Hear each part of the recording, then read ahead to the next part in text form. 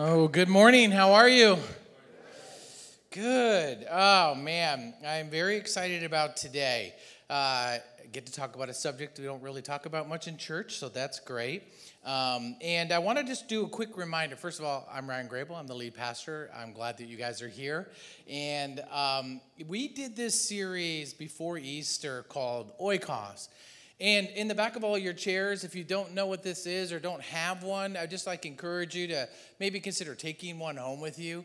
This is I would say, our main focus as a church, and that's to go and reach people in our lives for the gospel.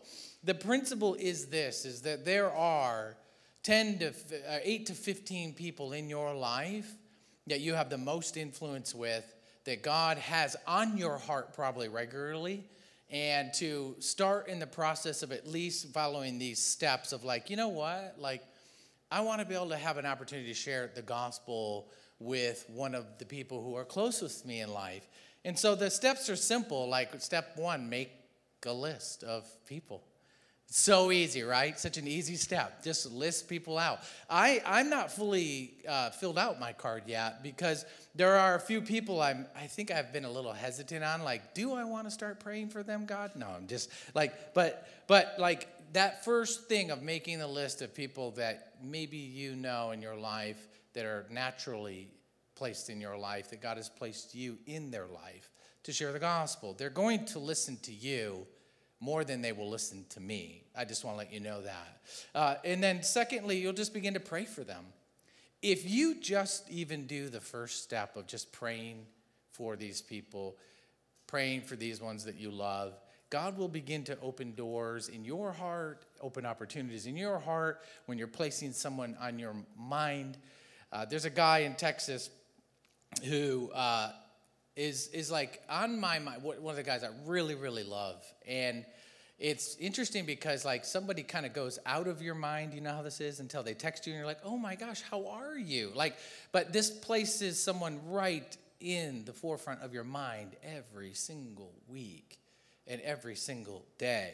And so there's opportunities that you're like, okay, God, how can I be an influence in their life? God, how can you open doors in my life? I look for opportunities to serve them. I look for events or things like the things that Christy was talking about to say, hey, I want to invite my oikos to come join me. And so we have already begun to have a lot of great stories about the first steps in oikos, from someone saying, hey, I just started praying for somebody every day, or two, I actually went out of my way and made a connection with this person to begin the process. We had a wall out there, I don't know if it's still out there, of testimonies of people saying, yeah, here's a testimony, my first beginning process of oikos. It is the central call of Christians. There is nothing more important than this call, the Great Commission. And so it needs to be at the forefront of what we do. So I want to encourage you to do that. And let's just see what God does. If you have a testimony that something has begun to move in your oikos, email us, fill out one of those cards. They're in the back. We would love to celebrate that with you. So let's pray and we'll get started. God, we thank you so much today for just the movement we're seeing in people's lives and their personal invitation or their personal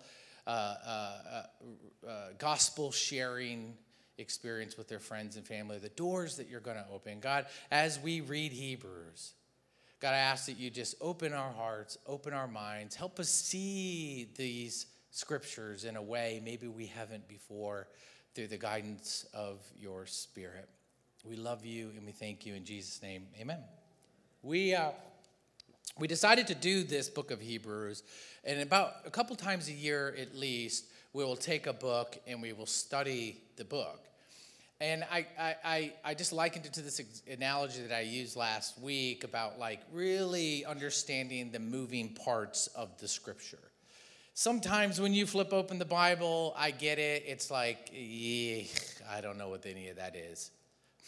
My mom, when we'll get into this, one of these phrases of Jesus, one of his titles, and my mom used to pray Jesus, you are our high priest.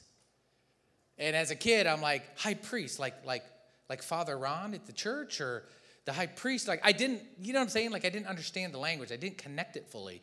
And it was like the high priest, like what is he doing? Would I imagine Jesus in this white robe, beautiful white beard, you know what I mean? And he's conducting like what high priests do. I don't know what they do.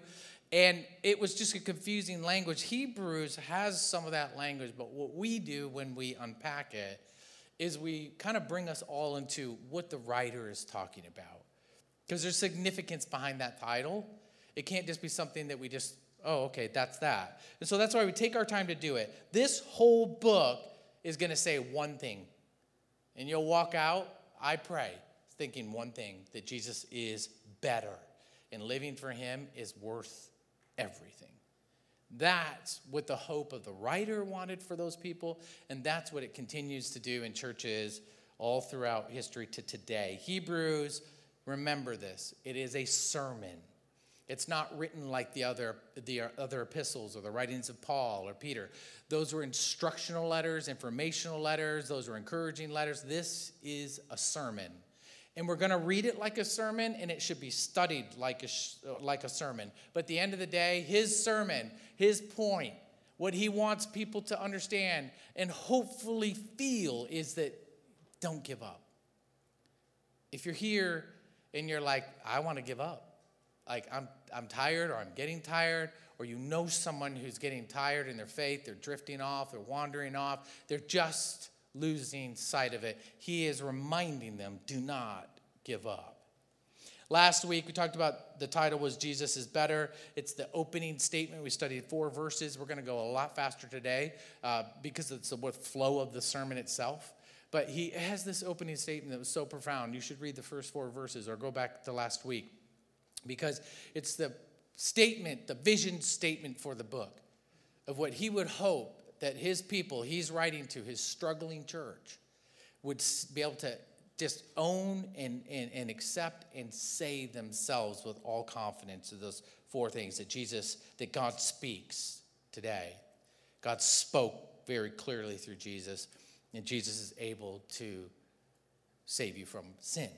This is an opening statement they must possess. This week, we're going to understand, and it's important too, I think, is that faith in Christ must be understood in light of his authority. If we do not understand the authority of Jesus, if we do not understand who Jesus is and the power of Christ and where and how he reigns, you will not fully understand of what you possess in your salvation. This is what the writer's trying to get to here. You won't understand what he did and how he did it if you do not understand, first and foremost, the authority that Jesus has. I think when I was studying this message, this popped right in my head. You know how there are things that you, in your life, that you're like, you can't imagine what life would be like without this thing in your life? Do you know what I'm talking about? Like, some of you may be experiencing this because I can see that you are just a little older than the internet. And so, but when you think about it, I think about it like, what would life, I can't even imagine life now without the internet or smartphones. Can you even imagine? Would you want to go back to that? You would? Okay, Chad, take note. That was a failed analogy. That'll be on our wins and fails. Okay, then I'll speak for myself. Since you're so wanting to get back to Puritan ways, I don't imagine, I can't imagine going back to a life where I am watching sports on a tube TV, on a 15-inch tube TV, and I'm watching a pixelated Michael Jordan destroy my Detroit Sweet Pistons. And I remember just watching it, and I look back and I'm like, how did you even see? Do you know what I'm talking about? You younger people, you don't even know what it was like. You suffered greatly. Jack, you don't get it. Yeah, I know you. You will never understand what HD TV has done for my life. I would never go back. If you said, I want to show you this classic game and try to show me on a tube TV, I'd be like, yeah, we're not doing that. I'm going to YouTube it. How about a dishwasher? Oh, my. once you have a dishwasher, you can't go back. And if a dishwasher breaks in your house, I would fix the dishwasher over the refrigerator. It's like this. It's funny because we've had our dishwasher break, and I've seen my kids are like, how do you wash a dish?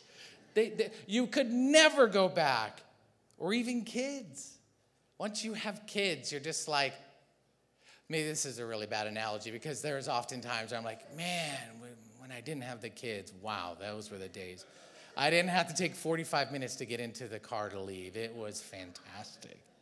But you think, I can't even imagine life without these things. The writer of Hebrews is speaking to a people who have had something that you couldn't imagine leaving and going back to, but they are considering leaving their faith. They are considering giving up. They had what was life and life abundantly, and now they are considering going back and leaving something. How? I think he's perplexed. How could you leave this? And so what he does is in this first opening part, he'll begin to be like, listen, you have to know what you're choosing to leave. And he drives it home in them. The writer is trying to wake them up from a false nostalgia. They're saying, life was better when tough times come. Life is easier when my hardship and my faith is challenged. It was just easier then. It was simpler then. But it's a promise that he will then unfold in his sermon, that it's a promise that isn't there for them anymore. They're trying to return to the old ways of going back to temple worship because no one was persecuting them at the time. If you were in temple worship, they were experiencing extreme persecution for their faith in Jesus. And so just to go back to the temple worship, to a promise that and a covenant that is no longer there for them. The promise does no longer pay out. They will be what Paul says, you will be laboring in vain. Do you want to waste your life doing that? No, you don't do temple worship. I don't know. But we have things that call us back, that are false nostalgia. That said, so things were better then. And we forget the abundance of life that we have experienced to go after things that are laboring in vain. We can relate to this, although it's not the exact scenario.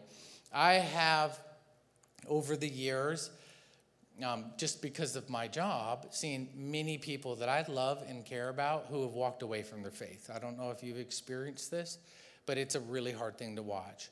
Because I feel like this writer who loves these people and saying, why are you walking away? Why are you going to things that are temporary? Why do you want to put your life and trust there? Why would you leave?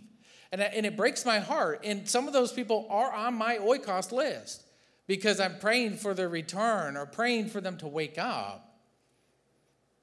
But it's kind of interesting because I've had the great joy of seeing people over the years later, come back into the church and like, I just feel like I should be at church now. Whatever they were chasing the nostalgia wasn't there. And they realized, like the prodigal son, that there was something better. They left and they had come back. There's nothing better when I experience that. This is what the writer is hoping to do for them. Let me read the New Covenant. The New Covenant reality is very important to read the rest of Hebrews. He gets into it in chapter 8. But we won't get there for a little while. But it's important to frame what he's saying they're going to give up with this new covenant. He quotes it later on in chapter 8, Jeremiah 31, but I'll quote it here now. Behold, the days are coming, declares the Lord. Now, anytime you read scripture, and you got to pay attention because and every time you hear from God, and I will and you shall, these are good ones. These are really good. When God is I will, meaning that he will do it. And you shall, meaning it will be delivered to you. I will make a new covenant.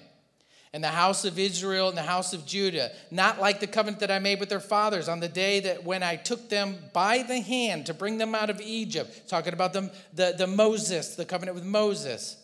And he says, and my covenant that they broke, though I was their husband, I was the one caring for them, declares the Lord. For this is the covenant that I will make with the house of Israel after those days, meaning the Christ covenant, declares the Lord. I will put my law within them. I will not have it or something where they read it and follow it. I will actually place it within them. And listen to this. I will write it on their hearts. It will become a permanent fixture. The law will be fulfilled in their heart. This is the covenant of Christ. And he said, and I will be their God, and they shall be my people. And no longer shall each one teach his neighbor and each his brother, saying, know the Lord. They shall all know me. From the least, not just the high priest, not just the religious leaders, from the least, right, or the greatest to the least to the greatest, declares the Lord. For I will forgive their iniquity, and I will remember their sins no more. Thus says the Lord. It doesn't get better than that. That is new covenant theology at its best. That's our hope and our promise. And when God says, I will, and closes with, thus saith the Lord, you should bank on it.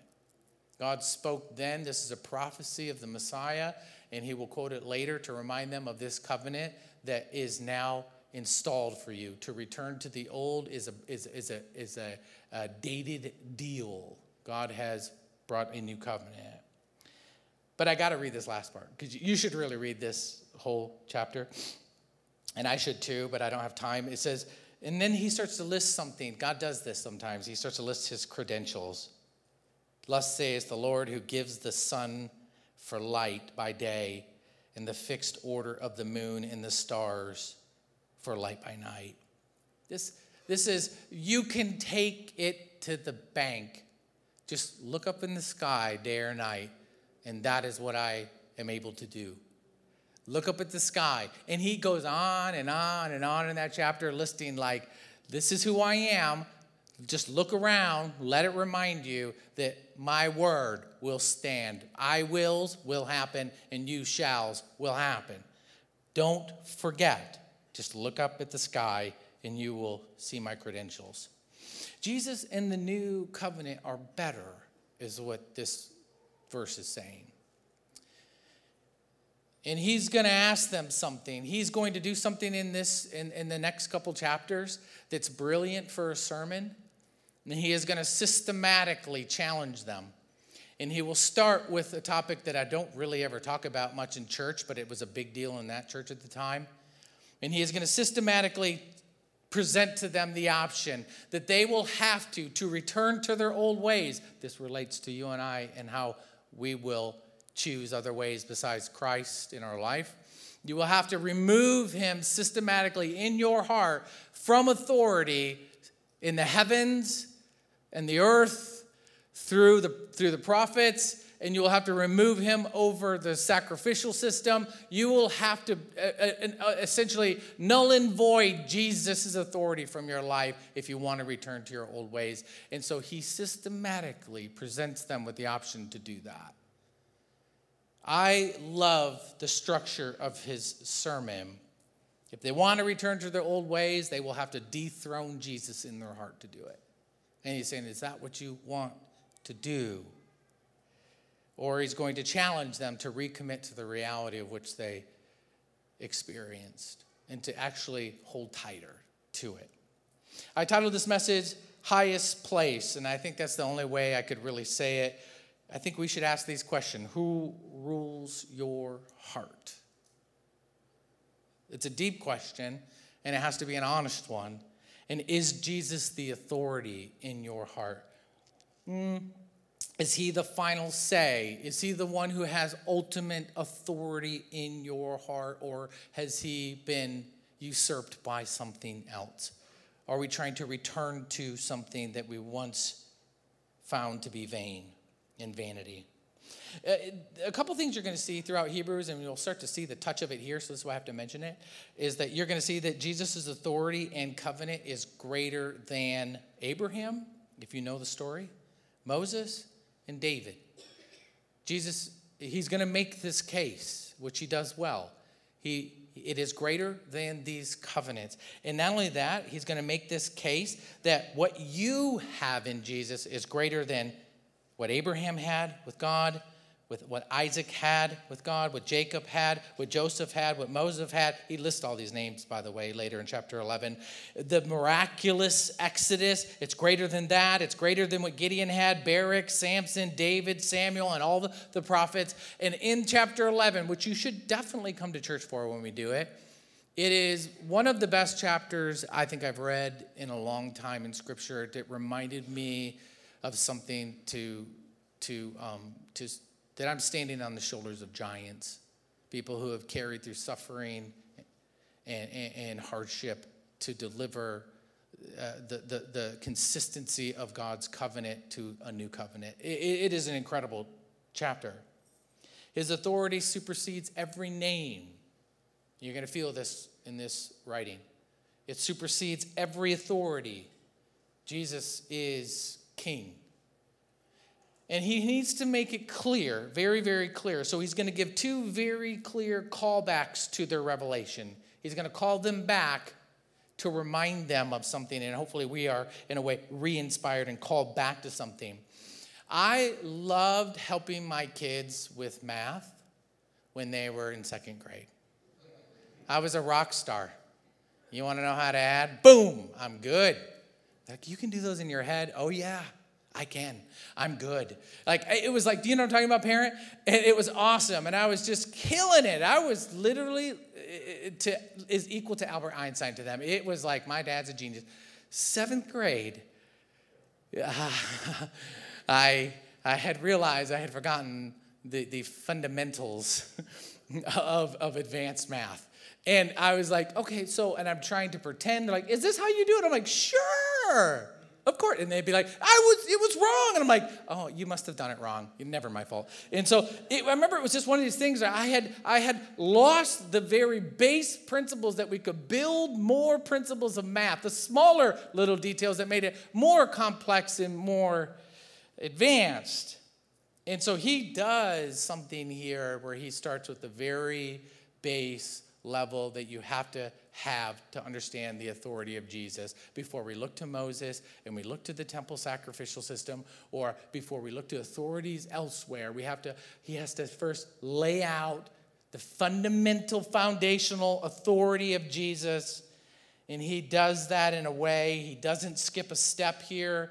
He goes here very systematically to establish the fundamental reality of Jesus' authority, and he does it through the supernatural. And I'll put this up on my first thought. The first callback is that, remember, Jesus has all authority. He is all authority, and all authority is his. Philippians 2:19, Paul, another writer, wrote this. Therefore, God has highly exalted him and bestowed on him the name that is above every name. And that was very, very important, because he wasn't just talking about Caesar at that time. He was talking about the name that's above every name in heavenly realms and in earth. And so he breaks into angels. Now, I don't ever really talk about angels. I don't know if you study a lot about angels. I have had the wonderful privilege preparing for this to study a lot about angels. The angels were very, very significant in Scripture. They were very, very important. They were created by God. And they were so numerous you couldn't count them. They had a hierarchy amongst them. They were considered messengers or deliverers of what God's will was. If you remember this, they guided Israel out of Egypt. Actually, the law even came through them as messengers. So he is framing that even those who delivered the law, Jesus is above them. They aided people throughout Scripture. They fought on their behalf. They rescued them. They are eternal as far as we know in Scripture. They worship God. That's what they do. And they surround Jesus' life from birth through his death. They're significant, right, all throughout Scripture, but they are not greater than Jesus. And this church, most likely, is struggling with it. And I read a commentator say this, if the church is talking about angels, then it's a great concern, especially if they're elevating angel, and maybe even at this time, which there's a lot of things circulating at that time that we found historically, that they were talking about angels and elevating them as a Messiah. They would pray to angels. They would talk to their angels all the time. It became the center of some of their worship. So he is addressing it. If they're concerned about it, he is concerned about it. And also you have to remember there's a third of angels that aren't the wonderful ones that we think about in the Bible with the fluffy, beautiful wings, and the little halo. These are a third that are evil spirits that have fallen. They decided to follow evil. They had taken dominion from man that Christ bought back in ultimate authority. They hate God's image bearers because they bear God's image. They are opposed to all things shalom. I don't see them either, but there's a felt experience from them. They are restless. They are destructive. They are enemies of everything God has for his image bearers in this world. I cannot lay out the logistics of all of that. I just know this is how Scripture speaks of them. And so you have a very big spiritual world that Jesus is in authority over. Why does this matter? I'll tell you in a second. As a kid, I don't read novels. I actually only read things that have facts and biographies. It's like a weird thing I have. It's like someone's like, you should read this novel. I'm like, are you curious? I have other things to do than challenge my mind creatively like that. You know what I mean? Like, it's not something I do. Well, I was given this book and I read it. It was called This Present Darkness, and it was this Christian book about angels and demons. And as a young kid, I was like, oh my gosh, there's demons everywhere. Do you know how you can get like that? There's demons everywhere. Like you hear a creak in the door, demon! Yeah, so I was like, where's my angels? And I remember it just being something that I didn't understand much about. I didn't get much about it. But what I wished as a kid I had understood, that Jesus is an authority over all the spiritual world. That wasn't so preached. It was about like, let's scare him up with a couple demons, right? You have to know that however you feel about this unseen world, this unseen realm, Christ is in authority. And it matters so much, and why he makes his strong points. And you have to remember, what were people most stunned about when Jesus was ministering? That these untouchable entities, these evil forces, he was in authority over them. They would bow their knee. They would tremble. It matters because when you're experiencing something, you must know that you have Christ in you that is greater than that puts those things to their knees or the spiritual world. Now, before Jesus, nobody messed with these things.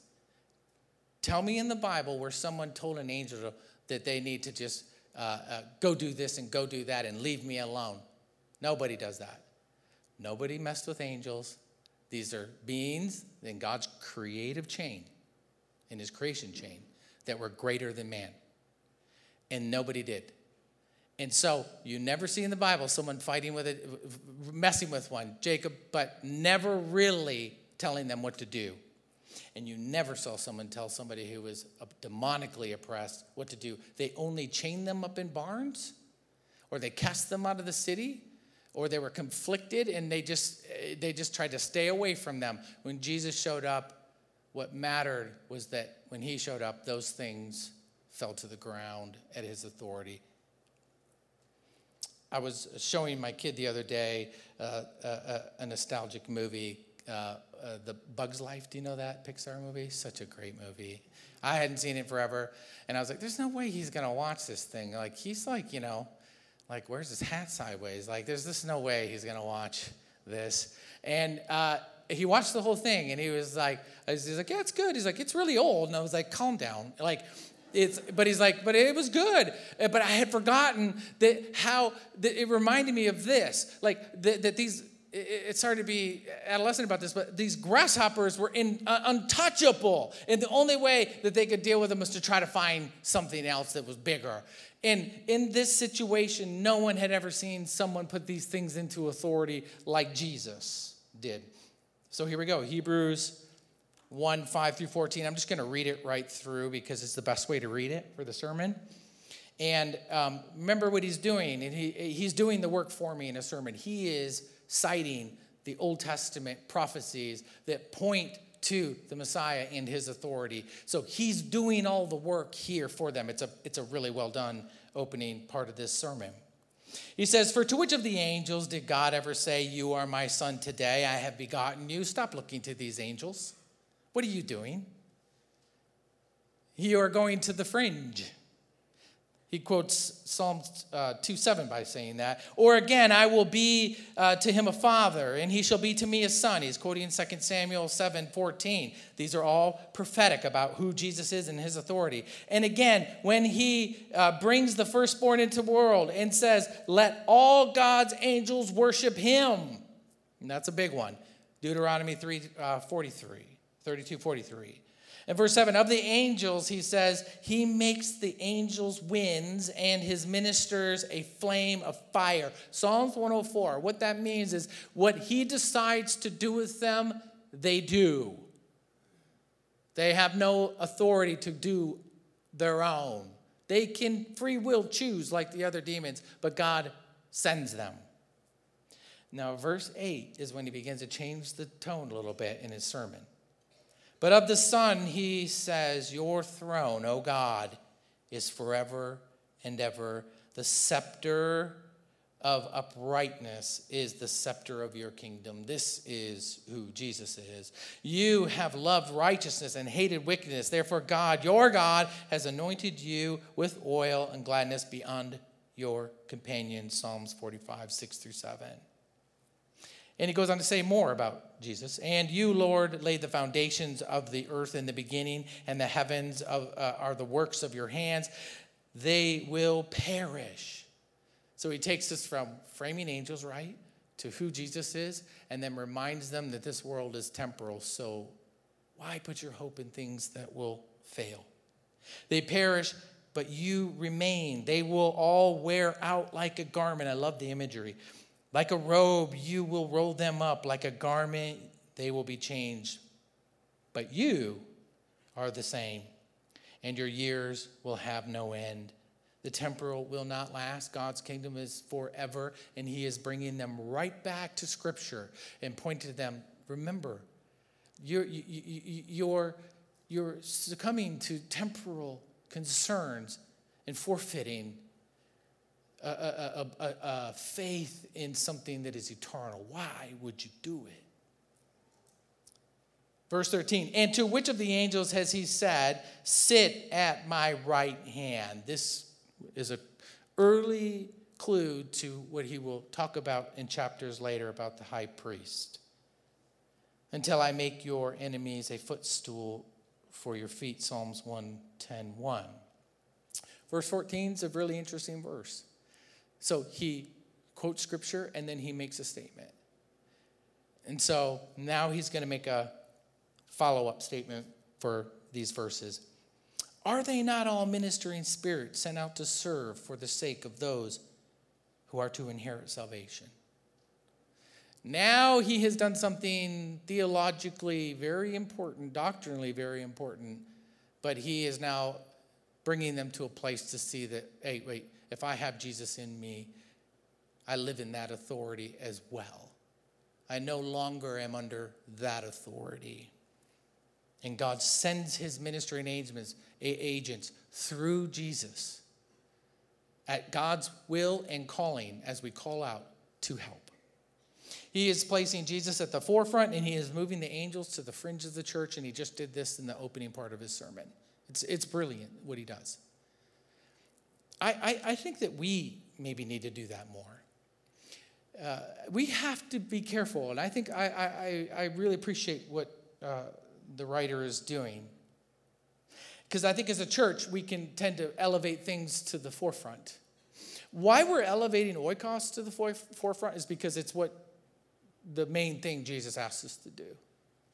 But a lot of times churches can get caught up in this, and this is what this church, I think this is what's happening. That's why he wants to deal with it. The church can get caught up in the fringe things. I listed a few that I think sometimes I see elevated higher, and we have to always remind ourselves as a church of what is the forefront. Sometimes you hear like this prosperity gospel, it can be elevated to the forefront, where it's all about making the money for the Lord, from the Lord. Or social issues can be at the forefront, or political times can be at the forefront. Gifts of the Spirit, a good thing, can even become, that's what this church is about, is gifts of the Spirit. And we celebrate those almost as much or more as Jesus. Leaders can be put at the forefront of a church when they should be at the fringe, like all those others. And times, because we're scared of the times around us, we can put that at the forefront of the church, but they are fringe. What needs to be at the forefront of the church, and this writer is doing it, is Jesus, his authority, and his power to destroy sin, and everybody should know it. It matters, right? And I think he's pulling two things out of here. It matters that you know your salvation is secure in the spirit world. It matters. It cannot be taken away from you by another spiritual force. It cannot be overtaken. Jesus cannot be outdone. Verse 14, that strange verse that it's like, wait, do I get to like tell angels what to do? Like, angels, can you do my homework? I know I got ChatGPT, but can you do my homework for me? Like, no. Like, that's not how that works. Jesus, who lives in you, is for you, and he will deploy his service for you. But it means that you have citizen privileges in heaven. I can't go and tell the police what to do, but I live in a country that has a way that I feel safe within it, that I will be looked out for, right? And you are under new management. That's what verse 14 means. God is greater than all created spiritual beings. That's what he wanted to deal with. The second callback, he does, because he stops the scripture quoting and he goes into a quick warning in early on in the scripture. He says, essentially, you guys got to be careful because you're drifting away. And it's a strong warning, stronger than what the language gives it. He gives this early warning to frame the importance of what they're getting ready to learn and what they've just learned. You cannot get off the track. You cannot just take it lightly. You can't lose focus. When I was graduated high school, my summer year, I got a job doing construction, which was really great for me, and the worst thing the foreman ever did to hire me, because I am not that guy. And not one to pay too close to some detail. And so he's like, you're going to roof this roof today with shingles. And I was like, great. Oh, great. So he's like, now if you've ever done this, all you have to do is draw this plumb line. You have to, this line across, and you just follow that line across the way, and you make sure you keep it straight. And I was like, yeah. And I had roofed the roof. And by the end of the day, I stood back, and my roof shingles went just like this. Because I kept cutting, and I was like, why do I have to keep cutting these in a weird angle all the way? And when he came back and saw it, I wasn't fired, thank God, because he needed me to fix it. And it was job security for me, so it was great. I had to rip it all off. He was so upset, like, why didn't you follow the line? And I'm like, oh, yeah, that line. Because I thought I could just eye it, and I slowly got off course because I didn't hold to what was plumb. He is calling them to pay strong attention to your faith, to pay strong attention to it, to hold fast to it, or you will drift. Hebrews 2, we have 8 more verses, and then we'll close. Verse 1. Therefore, we must pay much closer attention. Now, this is very subtle here, but this means warning. This is a strong warning. This is a don't mess around warning. If my contractor had said to me and put that type of language in me, like, do not do this or you'll die, I would have been like, I'll get the roof straight. I didn't do that. He is making sure he gets a strong warning. Pay much closer attention to what you have heard, lest we drift from it. Has anybody ever experienced the drift? Oh, that drift is dangerous. You take your eye off of the ball. You get comfortable. You start just kind of, maybe. You become a little bit complacent about it. He's attacking, the author will do this throughout the book. He's attacking apathy. Apathy is so destructive to your faith. This unconcernedness about the real truths, spiritual truths, taking them as closely as possible, hanging on to them, that unconcernedness is hurting your faith. For some of you, younger generation, it's the meh of life, right? That is apathy. Okay. He is calling them to something very serious. When we did VBS with the kids years back, when we couldn't do it here, which is so wonderful that we can, we had to go down to the bay. And one year, I'll never forget it, the bay was literally, the current was so strong, and we had all your little kids out there, safe. They all came back. But it was like, oh, I think someone's going out to the ocean. Guarantee it. And so all of our kids were there. My kids were in it too. And I told my son, I said, when you and your friend are on this tube, you have to stay close. Now, I don't know why I was putting all that responsibility on a 5-year-old, but I did it. I was like, it's your fault if you go out to the ocean. And I remember just talking, chatting it up. I'd look out at the bay, and we were close to the jetty. And all of a sudden, I was like, oh, my son's gone. My son and his friend, of which now I'm pretty sure I'm going to jail for, are gone. And I got on my paddleboard. I paddled out. The lifeguard boat was coming out. It was like that. The current's strong. You got to watch out. They were just playing and splashing and giggling. I took my eye off the ball for one moment, and they drifted. You cannot take your eye off of the realities of Christ and just be about it. You will drift, and you won't realize how far you have gone. He goes on in verse 2. This is still part of it before he jumps right back into close out angels. He says, for since the message declared by angels proved to be reliable, right? Talking about the Old Testament when they delivered all these wonderful things they were trying to go back to. And every transgression or disobedience received a just retribution, right? Right? Yeah. The angels, they were fair. It was declared it was declared skipped verse 3. How shall we escape if we neglect such a great salvation? This is the strong warning. How will you escape if you neglect this great salvation? It was declared at first by the Lord. That's important.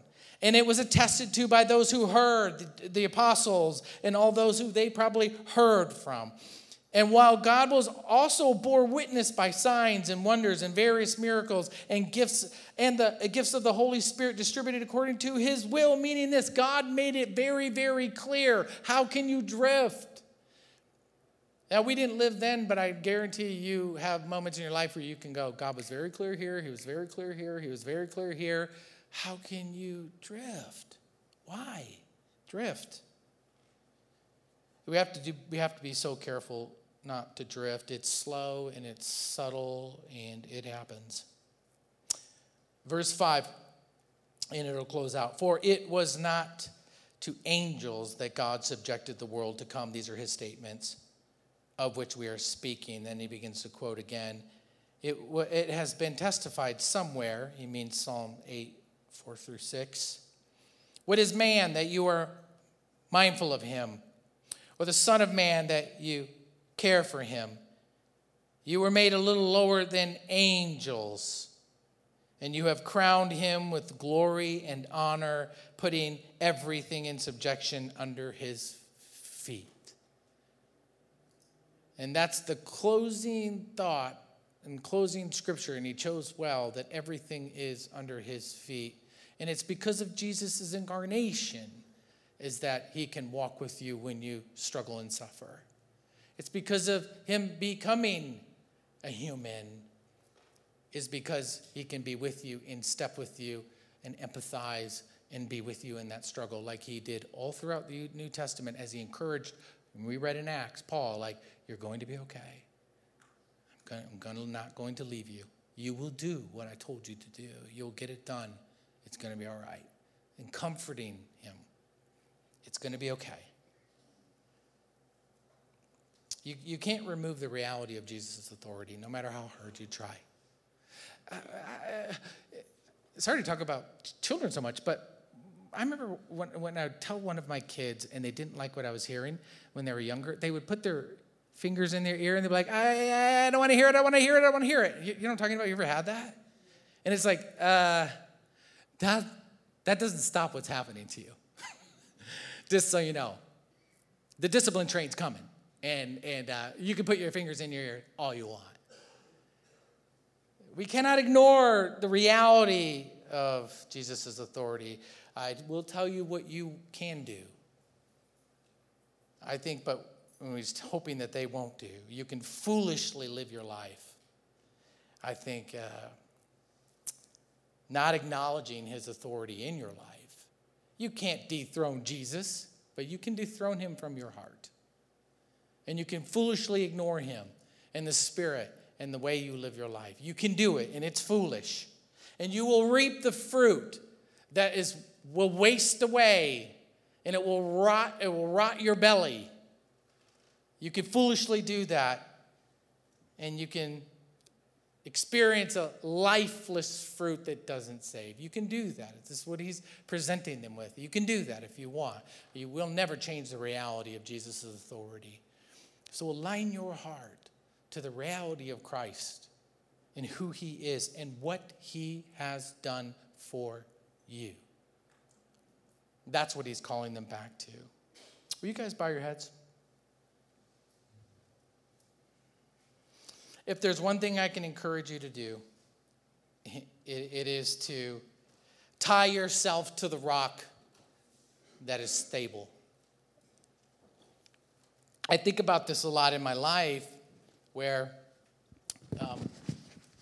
I will not realize that I should fasten things a little more secure before I get pulled out into the sea. I'm in a harbor of salvation, but the sea wants to pull me into oblivion. And you will have to do that.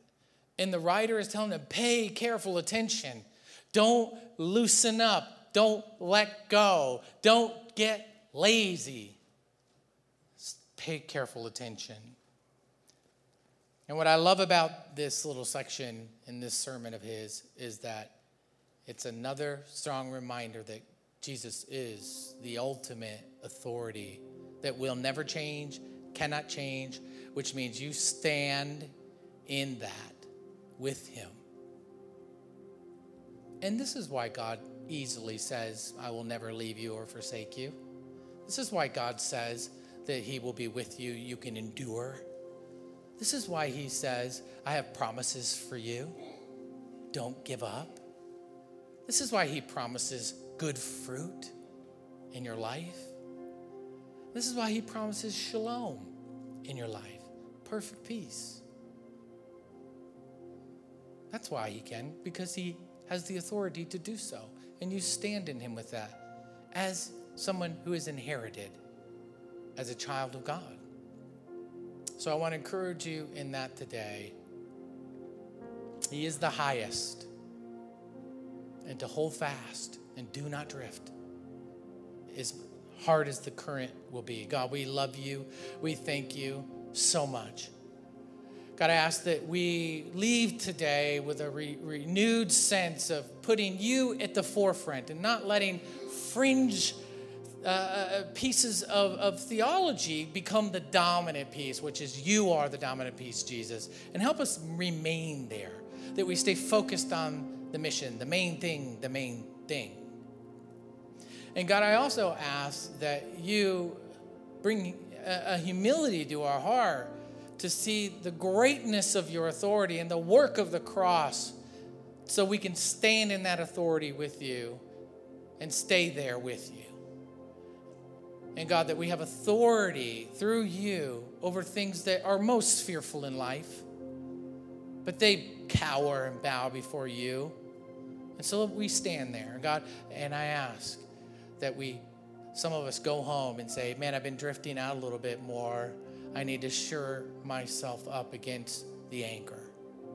I need to pay careful attention so I don't drift. We love you. We thank you for your love, your mercy, and your strength. And thank you for your word that we, thousands of years later, as human beings, still need the very same things he is calling them to. In Jesus' name, amen. Will you stand with me this last song?